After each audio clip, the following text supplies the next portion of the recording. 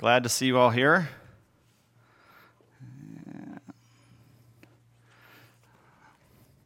I went up to Medford today and on the way, of course, saw all the, if you haven't been up there, and see all the fire damage in the Phoenix Talent area.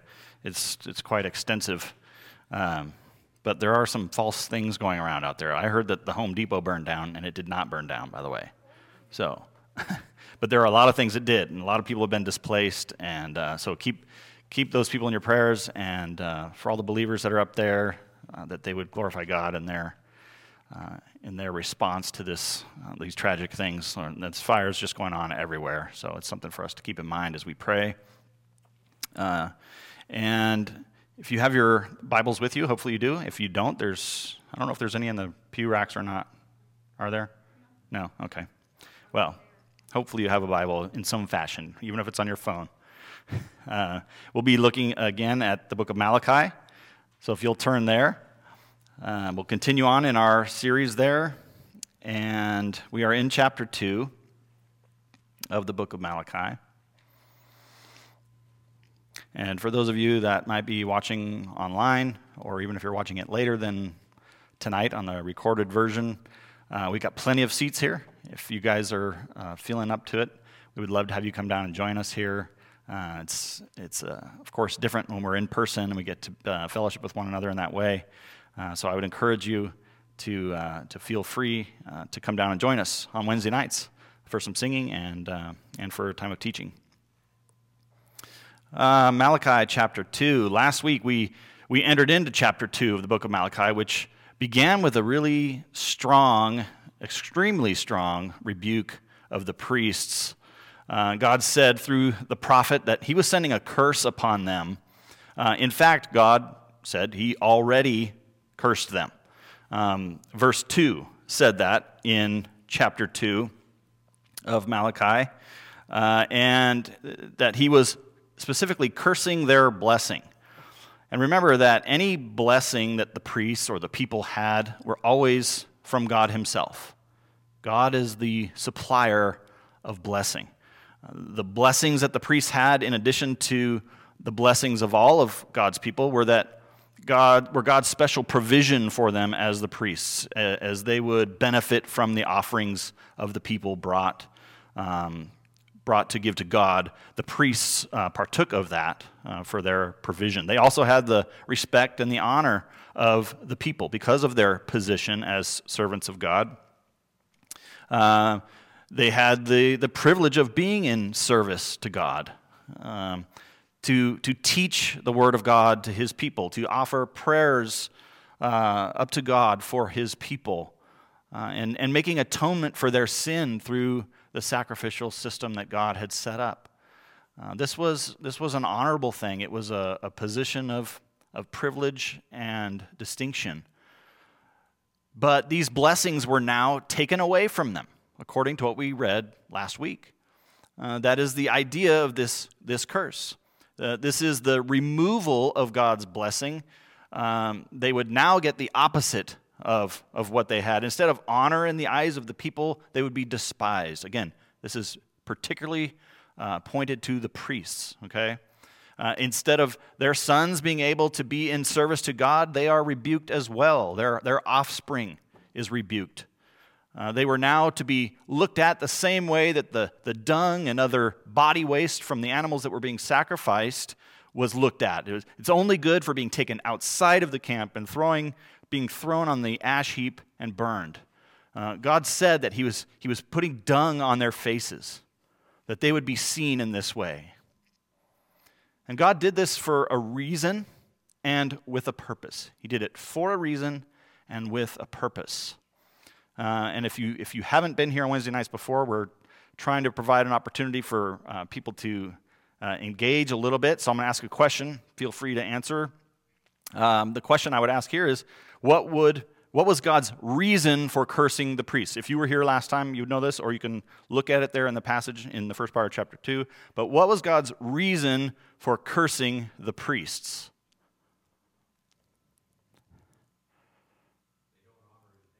They don't honor his name, absolutely. Okay? They did not lay it to heart that his name was to be honored. That's what we learned about last week. They did not lay it to heart.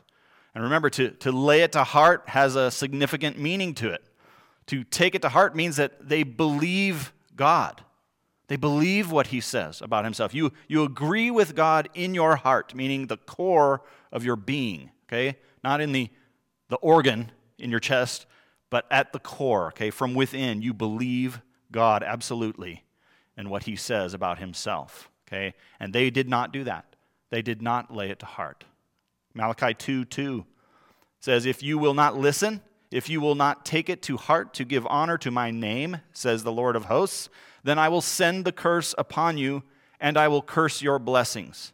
Indeed, I have already cursed them because you do not lay it to heart.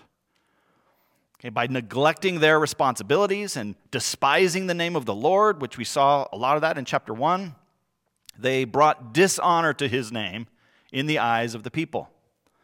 They were sending the message that God was not worthy to be worshiped the way that he said he was to be worshiped. His laws could be ignored. He was just fine with their modified version of obedience. Okay, that's the message being sent by the priests because of their actions and how they were leading the people. So the reason for the curse was that they did not believe God, that his name was to be honored. Next question. What about the purpose? What was the purpose for the curse that we saw in verse 4 of chapter 2? What was the purpose? Anyone?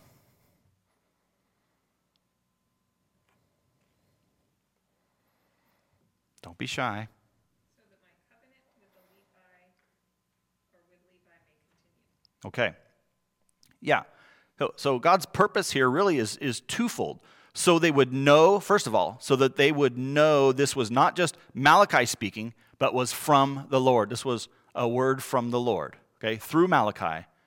But God was doing this in particular so that they would know it's from him. Malachi can't curse their blessing, but God can, okay? And secondly, so that his covenant with Levi may stand.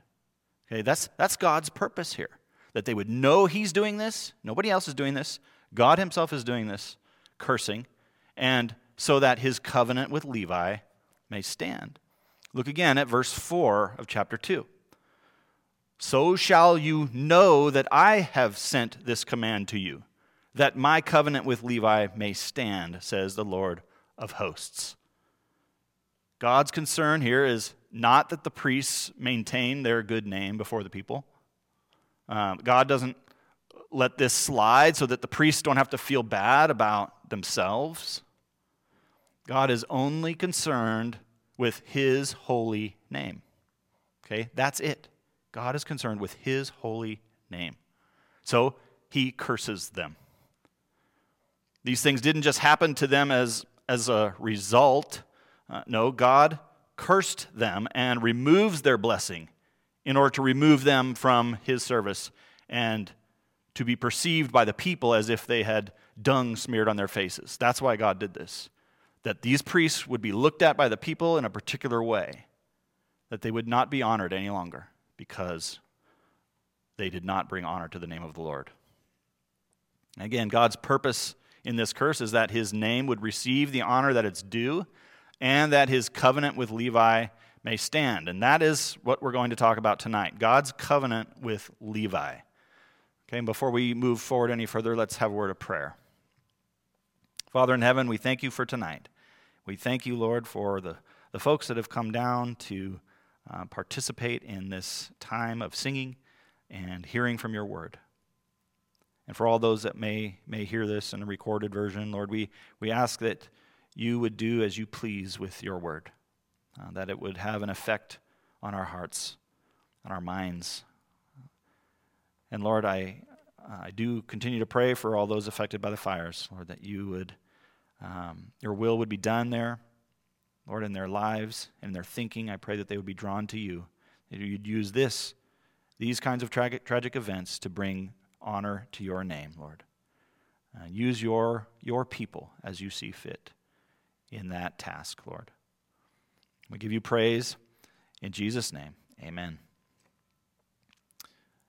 Okay, so as I said, we're going to talk about God's covenant with Levi because that's what God talks about in this passage. Okay, he's talking about his covenant with Levi here, so that's what we'll look at. So let's read chapter 2, verses 5 through 9 in your Bibles. Chapter 2, verses 5 through 9. Okay, now remember, in 4, he's just finished saying that he's doing this so that his covenant with Levi will stand. And he says, "My covenant with him was one of life and peace, and I gave them to him. It was a covenant of fear, and he feared me. He stood in awe of my name. True instruction was in his mouth, and no wrong was found on his lips. He walked with me in peace and uprightness, and he turned many from iniquity.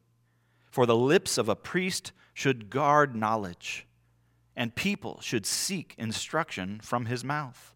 For he is the messenger of the Lord of hosts. But you have turned aside from the way. You have caused many to stumble by your instruction.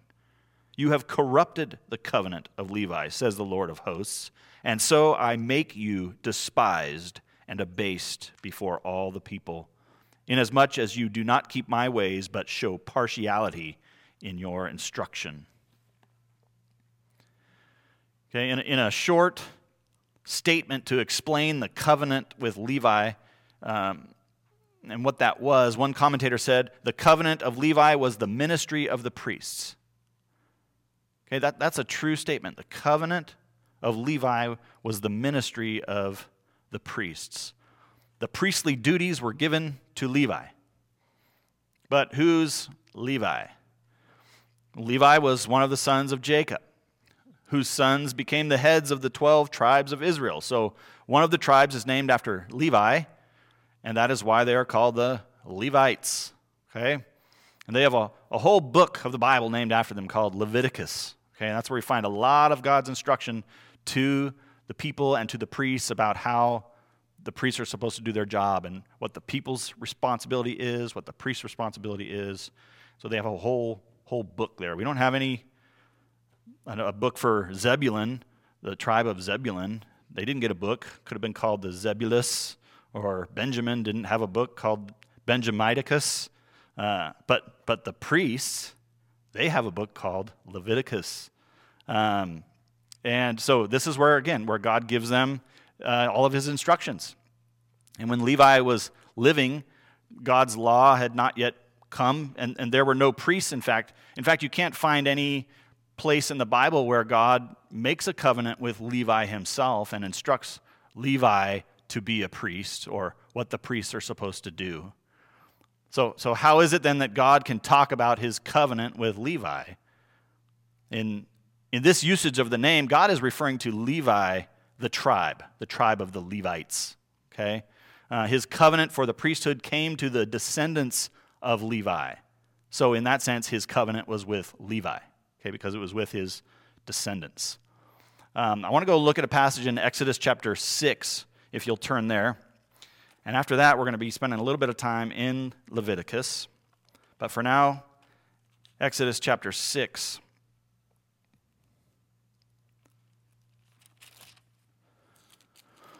And we'll look at verses 16 through 23. Okay, and this is in the section where we have the genealogy of Moses and Aaron. Okay, verses 16 through 23. These are the names of the sons of Levi, according to their generations: Gershon, Kohath, and Merari. I don't know if I got that right. Merari. The years of the life of Levi being 137 years. Okay, he lived 137 years. Verse 17, the sons of Gershon, Libni, and Shimei by their clans. The sons of Kohath, Amram, Izhar, Hebron, and Uzziel. The years of the life of Kohath being 133 years. The sons of Merari, Mali, and Mushi. These are the clans of the Levites according to their generations. Amram took as his wife Jochebed, his father's sister, and she bore him Aaron and Moses. The years of the life of Amram being 137 years. The sons of Ishar, Korah, Nepheg, and Zikri. The sons of Uzziel, Mishael, Elzaphan, and Sithri. Aaron took his wife, Elisheba, the daughter of Aminadab, and the sister of Nashon, and wife Elisheba, the daughter of Aminadab and the sister of Nishon, and she bore him Nadab, Abihu, Eleazar, and Ithamar. Okay, wow, those are really difficult names to pronounce, so you can go home and try to learn those and come back and tell me how to do it. Okay, so Levi, in all those names, what we see is that Levi fathered Kohath, Kohath fathered Amram, and Amram fathered Aaron and Moses. Okay? So who was Levi? He's Aaron and Moses' great-grandfather. Okay, they are in the tribe of Levi. They come from Levi. And they're not too far off, although people were living 137 years apparently at the time. So, now there's a section of Scripture. Now we're going to go over to Leviticus. We'll spend a little bit of time there. So if you want to turn there to chapter 8, that's where we'll be looking first. But there's a section of Scripture in Leviticus, chapter 8 through chapter 10, where God commands Moses to bring Aaron and his sons to be consecrated or prepared and dedicated to the priesthood. Okay, that's where we see this covenant that's being talked about. So we'll go over to Leviticus chapter 8. Okay, we'll read. We're not going to read all of chapter 8 through chapter 10. Okay, that will take a long time. But we're going to read some parts of it. Okay, starting with Leviticus chapter 8, verses 1 through 5, and we'll see here what God commands Moses to do with Aaron and his sons. Verses 1 through 5.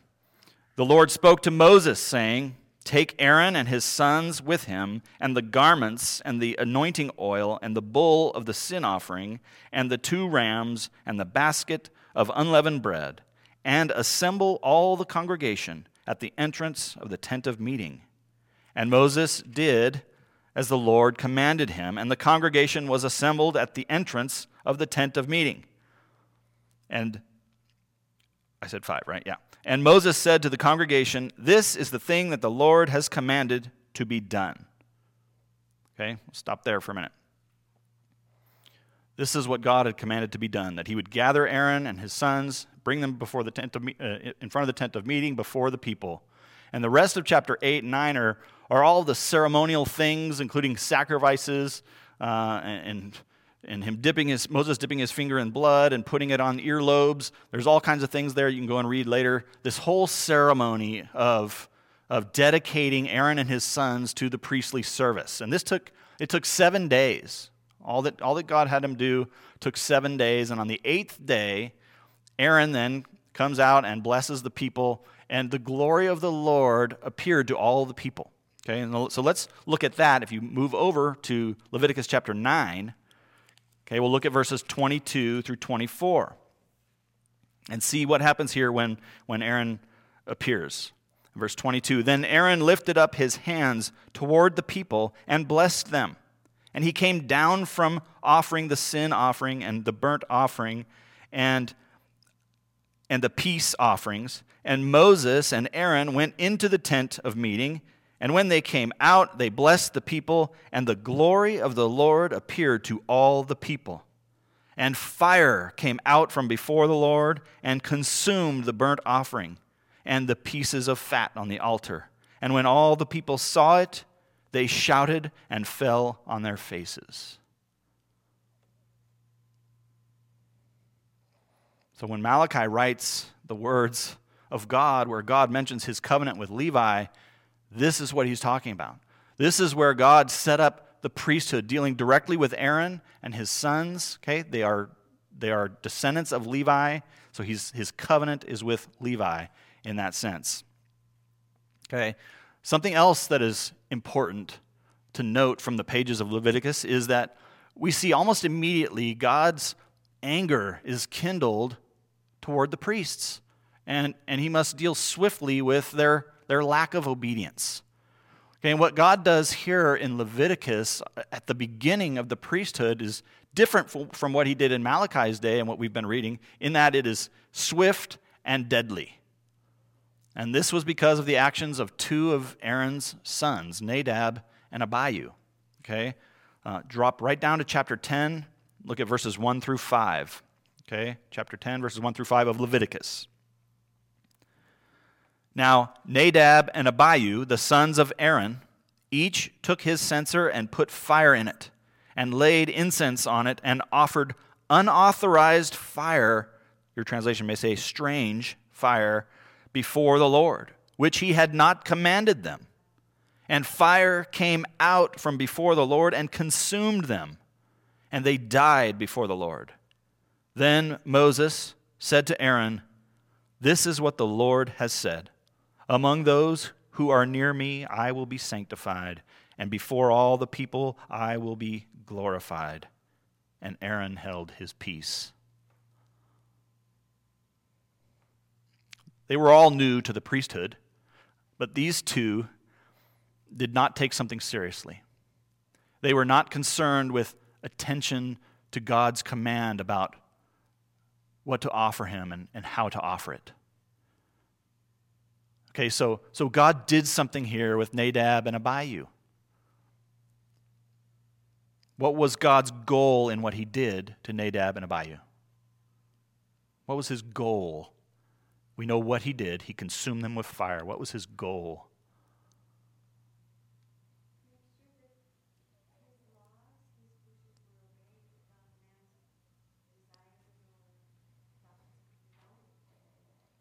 Okay, I couldn't hear all that, but I thought I heard you say something about that God would be obeyed.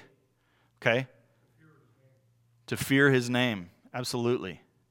Okay, sounds familiar, right? To what we've been looking at in Malachi.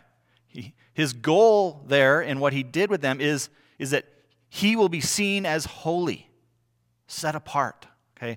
God has said, "Among those who are near me, I will be sanctified. And before all the people, I will be glorified." Nadab and Abihu did not lay it to heart that God's name is to be honored.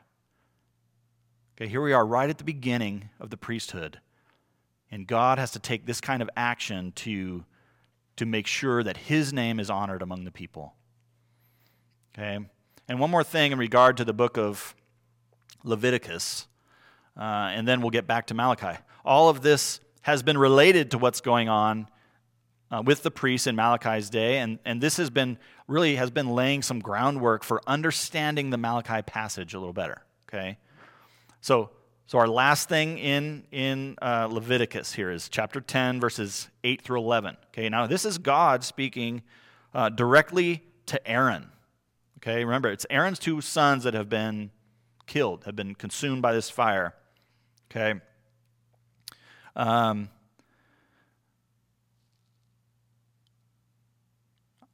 didn't read the whole passage I was going to read, by the way.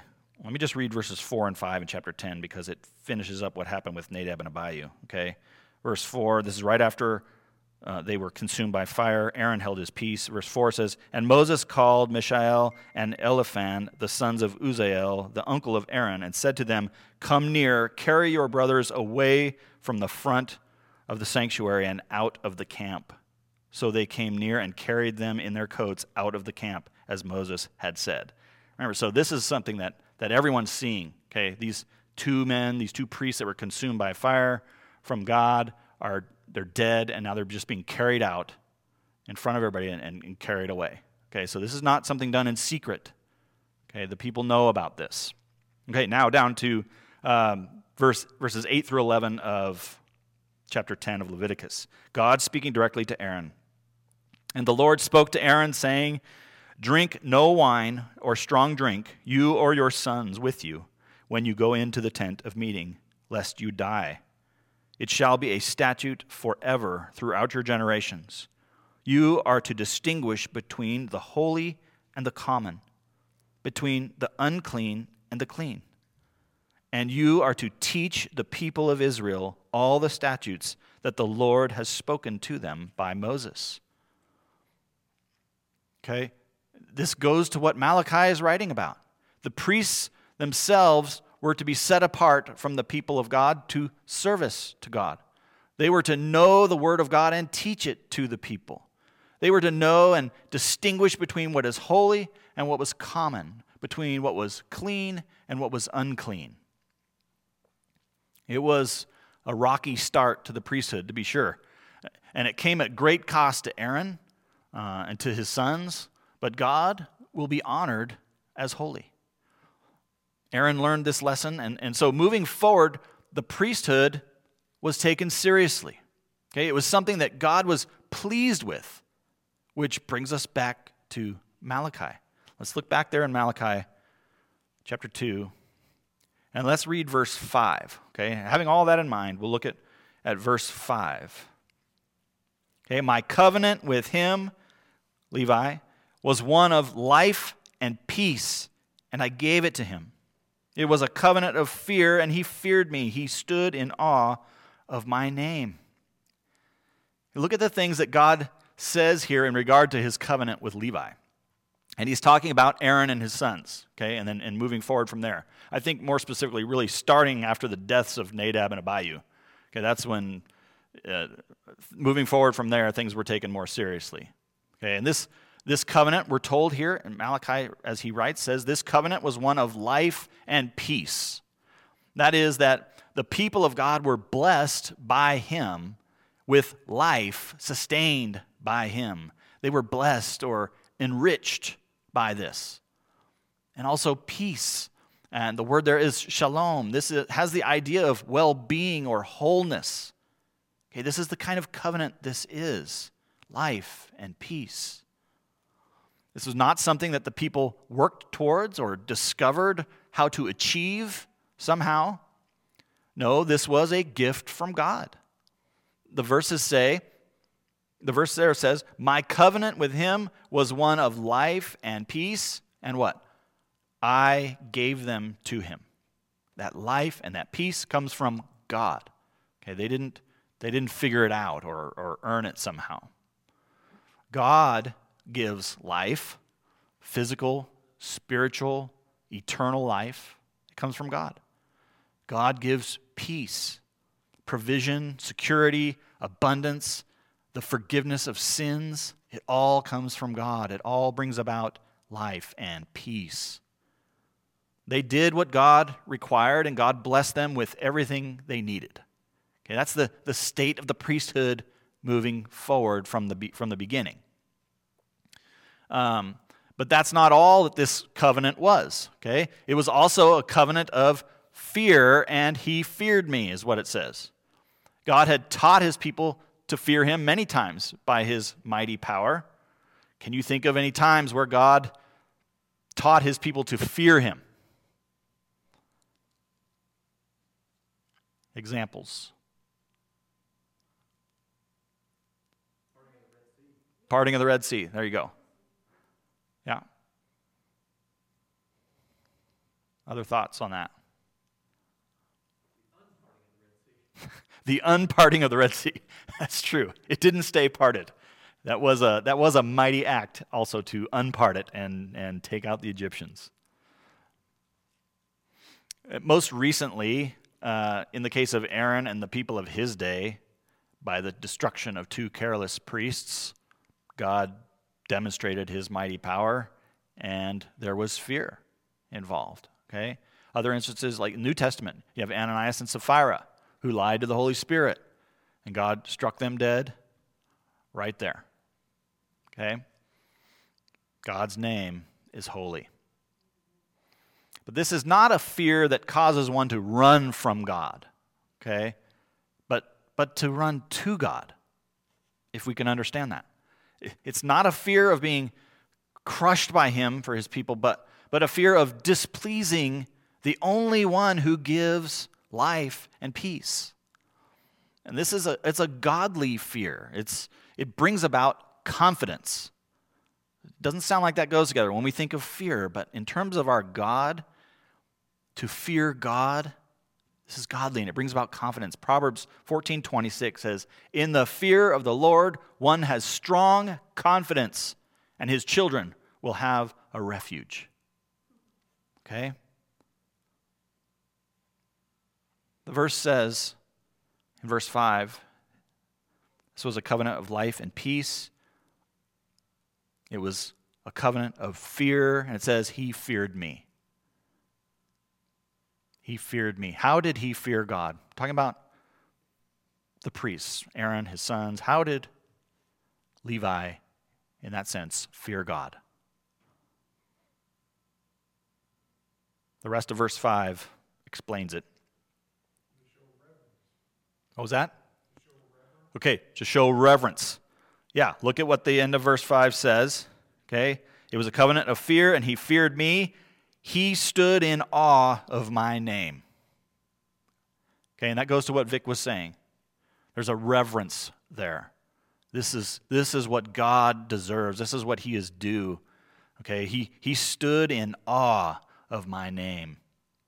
Okay, and it's not just that someone speaks the name of God and you stand in awe of the speaking of the name of God. He stood in awe of the name of God, meaning he stood in awe in the presence of God.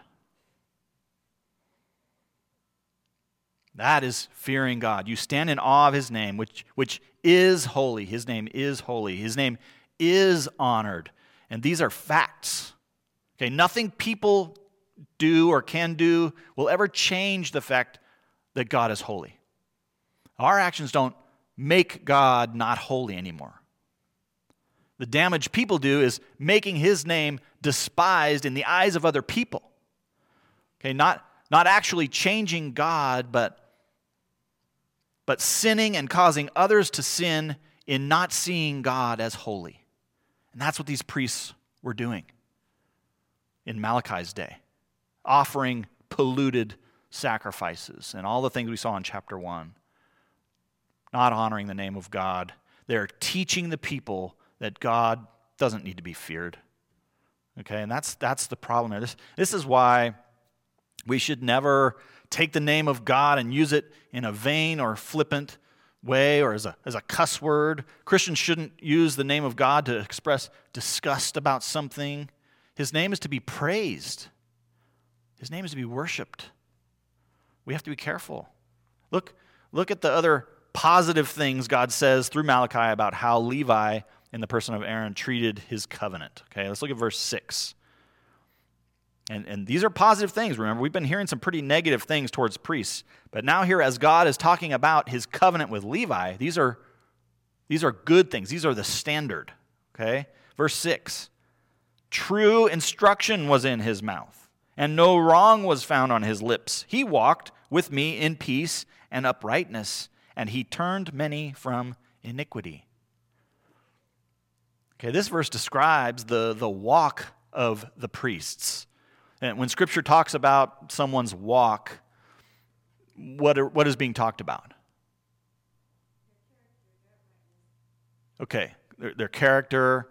Okay, it's not talking about, well, they walk with a limp or something like that. It's really a reference to their manner of life, the way they live each day before the Lord. Okay, their manner of life. So when we talk about walking, for example, we have instruction in the Scriptures for how to walk as Christians. Ephesians 5:8 says, "For at one time you were darkness, but now you are light in the Lord. Walk as children of light." Okay, live that way. Romans 13:13, "Let us walk properly as in the daytime, not in orgies and drunkenness, not in sexual immorality and sensuality, not in quarreling and jealousy, but put on the Lord Jesus Christ and make no provision for the flesh to gratify its desires." Okay? And that's referred to there as walking properly. As Christians, we should walk properly. 1 Thessalonians 2:12 says, "We exhort each one of you and encouraged you and charged you to walk in a manner worthy of God, who calls you into his own kingdom and glory." Okay? The walk, the wisdom of Levi, it turned people toward God. This is the way that the priests walked, at peace with God, okay, in uprightness or in righteousness. It says, true instruction was in his mouth, and no wrong was found on his lips. The only instruction there is from the priest to the people of God is the word of God. That's the instruction that's being talked about. There's no other instruction, no other source of instruction that the priest is supposed to bring to the people. It is the word of God. Okay, and it says, true instruction was in his mouth. And remember, that is what the priest was charged with, to teach the people the word of God. We saw that when the Lord spoke to Aaron and told him what he was to do. That is what the early priests were doing. And they were doing it rightly. And to make that point even stronger, he says, no wrong was found on his lips. That means that he spoke the word of God to the people in truth. He did not twist the words. He did not give bad counsel.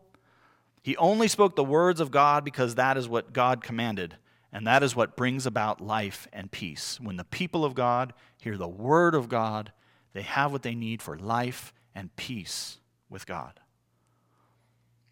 Not only that, but there's another result to true instruction coming from the mouth of the priest of God.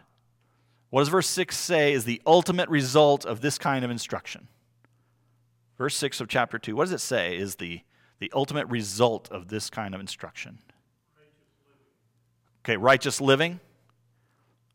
Yeah, mine says he turned many from iniquity. The word of God gives life and peace because it keeps the people of God on the right path. Okay, when the people sin or are tempted to sin, the word of God, rightly taught, turns the people of God from sin towards God. Okay, and that's what the priests were doing. He said, he turned many from iniquity. Okay, the people weren't sinless people. They were before the priests sinning. But they brought the word of God to bear on the sins of the people, their manner of life, and they turned them. Okay, not because they convinced them with good arguments, but because they brought the word of the Lord to bear on the situation. Okay, he turned many. The priests were doing what they were supposed to do and caring for the people of God, for their lives, their souls, because that is what the priest of God does. Okay, look at verse 7 in our passage.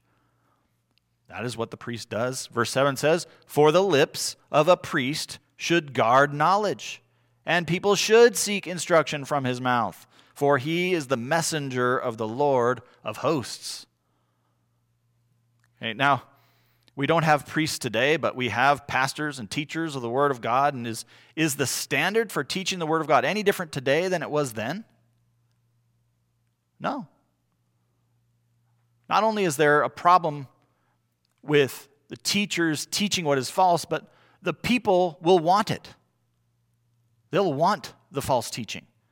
And that's the time we live in today. Paul wrote to Timothy about it when he encouraged him to preach the Word of God in truth.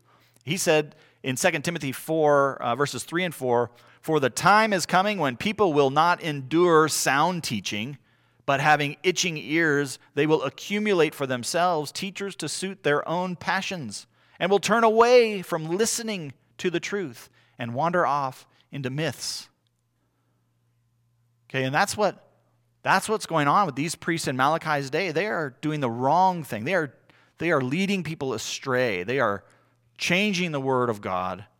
They are not honoring his name, and the people are following it. It's easier. They didn't have to bring unblemished animals. They could take the crippled animal and bring it, and the priests would accept it. It's easier. It's cheaper. They were doing things to make things easier for people. Okay? And it's not right. And the people want it. And just like today, we have access to all kinds of teachers out there. And there's all kinds of false teaching out there. And that's what people want. It's very true what Paul said to Timothy. Okay? Our ears are itching. We want things that make us feel good and make us feel comfortable, not things that convict us of our sin. The preaching and teaching of the Word of God rightly is a guard to knowledge. The people have a responsibility to seek it, and the teacher a responsibility to teach it. Why? Because he is the messenger of God. And that is what the early priests were doing, and that is what God is commending here. Okay, we see here initially in chapter 2 this rebuke of the priests for what they're not doing. They haven't laid it to heart to honor his name. And then God talks about his covenant with Levi and how it was, and how he was doing this. He lays out the standard for what this should look like. Okay, and then verse 8. He's just laid out the standard for what it should look like, and he says in verse 8, "But you have turned aside from the way. You have caused many to stumble by your instruction. You have corrupted the covenant of Levi, says the Lord of hosts. But these do not do what he did." Okay, if that's what these priests are doing, this is the opposite of the standard. You know, if someone starts by telling you or a group of people about the terrible behavior or actions of someone else and how they're doing everything wrong, and you're hearing all this negative, and then they say, "But you," well, that "but" is kind of a good transition, right? They're starting with the bad and transitioning to the good, so when you're there and they look at you and say, "But you can expect, oh, I'm different than them. You're contrasting me with them. So you're about to say these good things that I'm doing." Okay, and that's what you would expect if they started with the bad. But here Malachi starts with the standard, the good standard, the covenant of Levi, and how they were giving sound instruction and taking care of the people, doing what God wanted them to do. He's starting out with the good, so when they hear, "But you," they know that this is not good. This is a negative.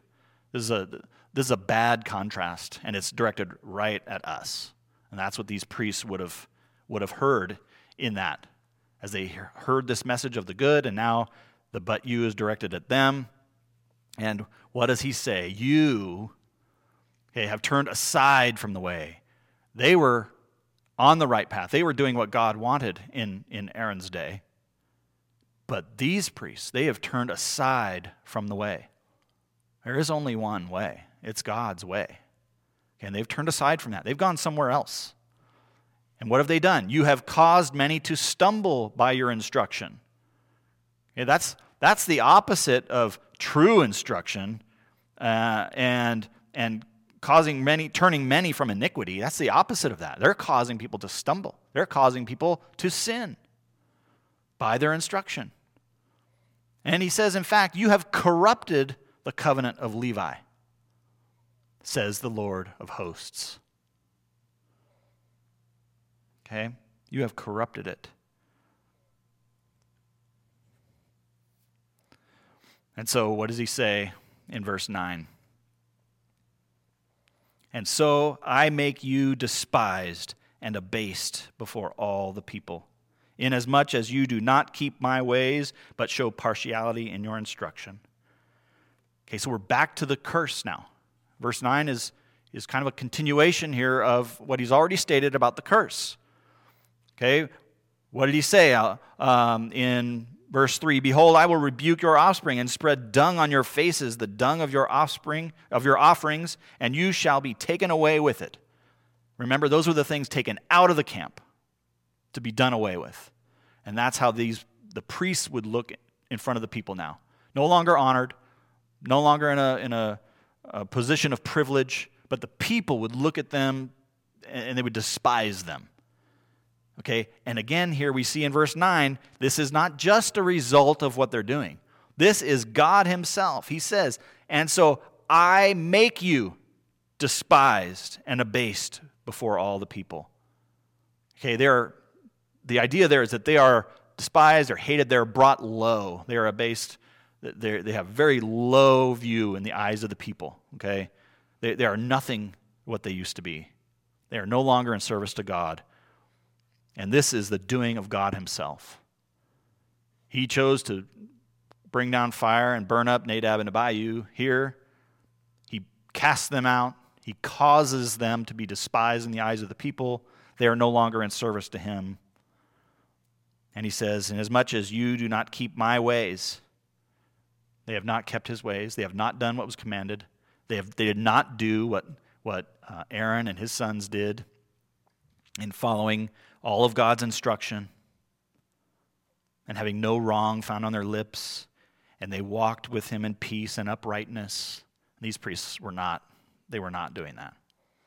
Okay, so God does this, and he does it, again, for a purpose.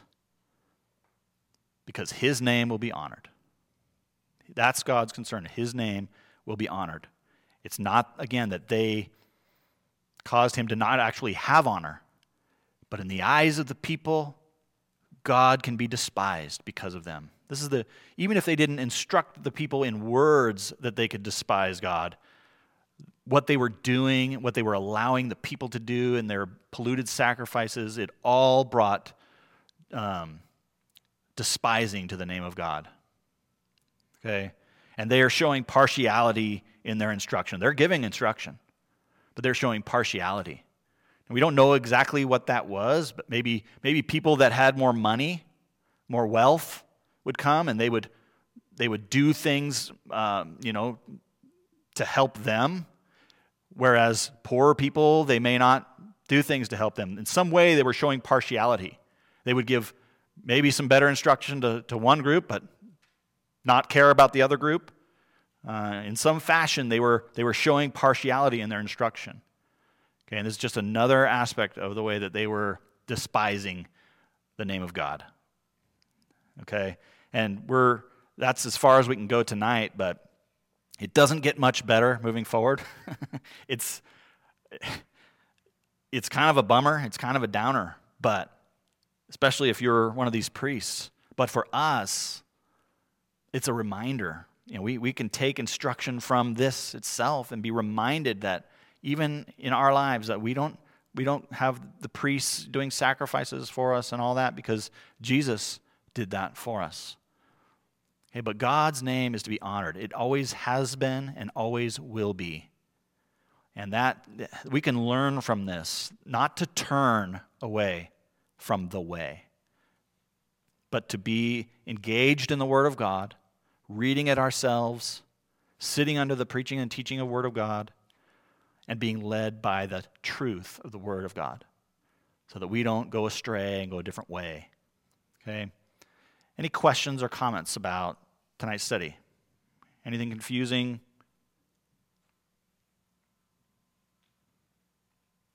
Okay.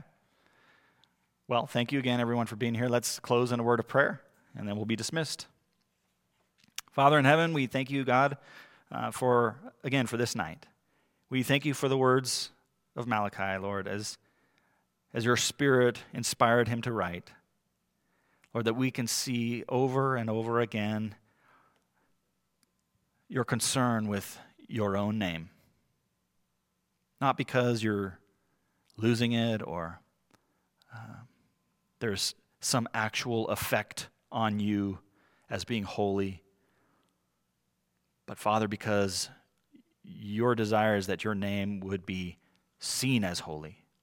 And so use us, Father, in our lives, in our walk with you daily, that it would lead people in the truth, that our lives would be worthy, lived in a manner worthy of you, to bring honor to your name and glory to your name, not honor and glory to ourselves, but Father, that your words would be on our lips, that we would proclaim the truth of the gospel to people, and in all of it, that you would be glorified and honored because you save wretched sinners. They don't save themselves. You bring life, you bring peace through the blood of Christ. It's in his name we pray. Amen. Well, you're dismissed. Thank you, everyone.